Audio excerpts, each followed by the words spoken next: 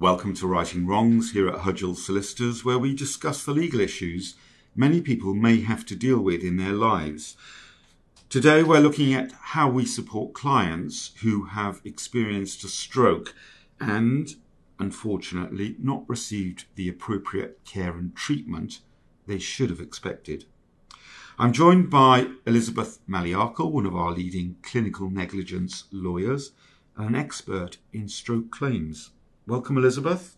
In the UK, around 100,000 people have a stroke each year. Yes, that's right, Keith. Someone suffers a stroke every 5 minutes. 1 in 6 men and 1 in 5 women will be affected by a stroke at least once in their lifetime. So it's important to know what should be expected of medical professionals if someone has a stroke. Well, first of all, the positive news is an increasing number of patients survive due to timely diagnosis and treatment. Yes, that's absolutely right. Following a stroke, future quality of life can be significantly improved by the timeliness and effectiveness of the treatment provided. But nevertheless, you do have to have the right treatment as soon as possible, and that comes down to an early diagnosis by a GP or a consultant.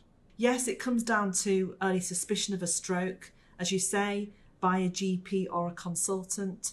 What we have found is that patients can present to any number of healthcare providers with signs and symptoms of a stroke. They may, as you say, contact their GP, they may attend an urgent care centre or an A&E department within a hospital, and they also contact 999 for an ambulance immediately. So diagnosing a stroke at the earliest opportunity can make a huge difference to recovery. What checks should be done by a GP or a doctor on patients suspected of having a stroke? The doctor should take a full history, first of all, from the patient or their family, if the patient's unable to give the history themselves. The doctor should also examine the patient too.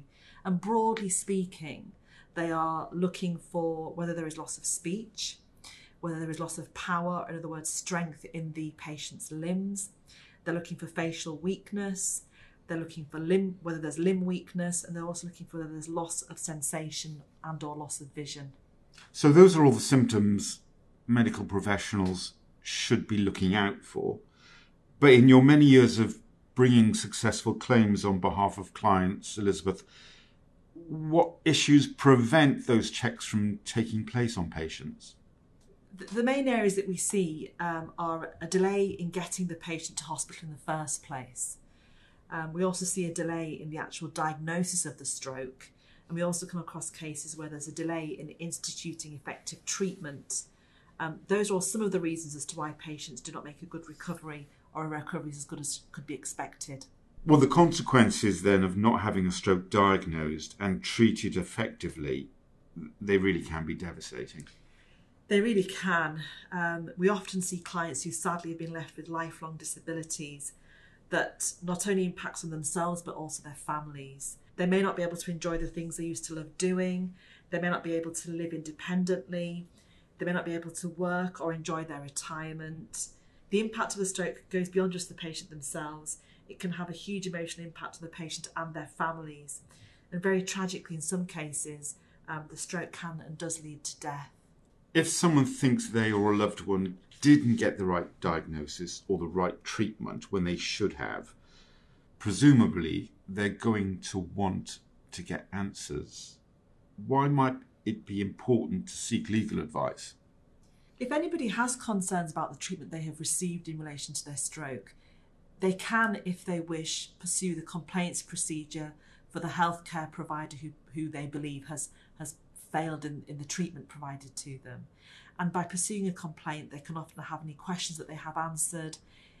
They can be provided with an explanation, and if appropriate, they can receive an apology. Some patients do choose to approach a solicitor for legal advice to find out whether the concerns that they have justifies a legal investigation. And it is important to seek legal advice promptly if that's something that they wish to do, because there are time limits in claims.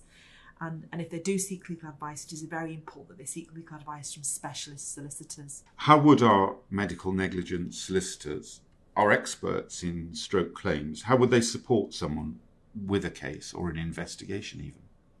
There's lots of ways that we support our clients. We provide them with a lot of emotional support. Because for a lot of our clients, quite understandably, the thought of bringing a legal claim is very daunting and very stressful. So we meet with our clients face to face wherever possible. We stay in regular contact with them, and we speak to them in a way in which they will understand the terminology, the medical terminology and the legal terminology. And we explain things in a way that is straightforward.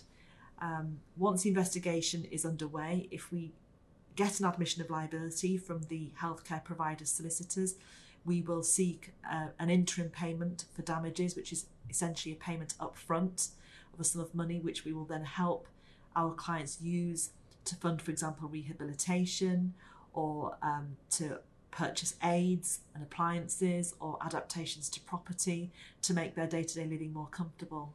And of course, some people may have had to have stopped work or given up work because of the consequences of their stroke not being diagnosed or treated. That's right. If somebody has been left with a significant disability, which means they're unable to work, we can secure damages where there's an admission of liability to cover loss of earnings. Even if the patient is retired at the time of the stroke, the fact that they're not able to enjoy the things they do in life means that we can often help them with their damages to still enjoy those hobbies and pastimes. Not everyone will be motivated by compensation. Lots of people will just want answers on what exactly went wrong in their treatment.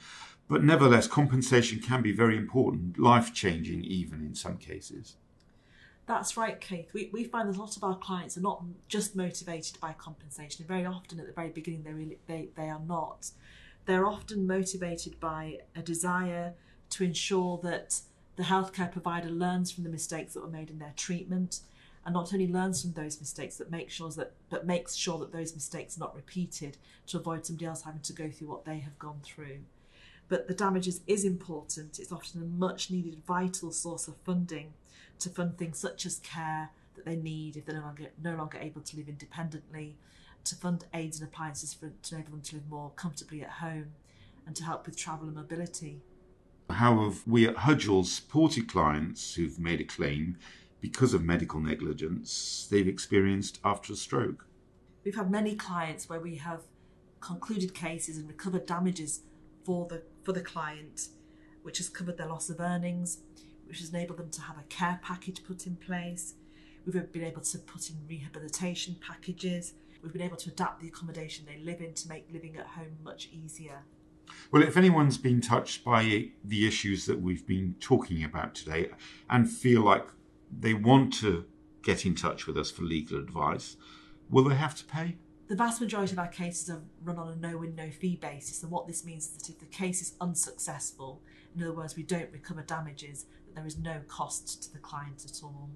Elizabeth Maliakal, our expert in stroke negligence claims here at Hudgell Solicitors. Thank you very much. You've been listening to Righting Wrongs, and if you need further information regarding any medical negligence issue, head to our website, hudgellsolicitors.co.uk.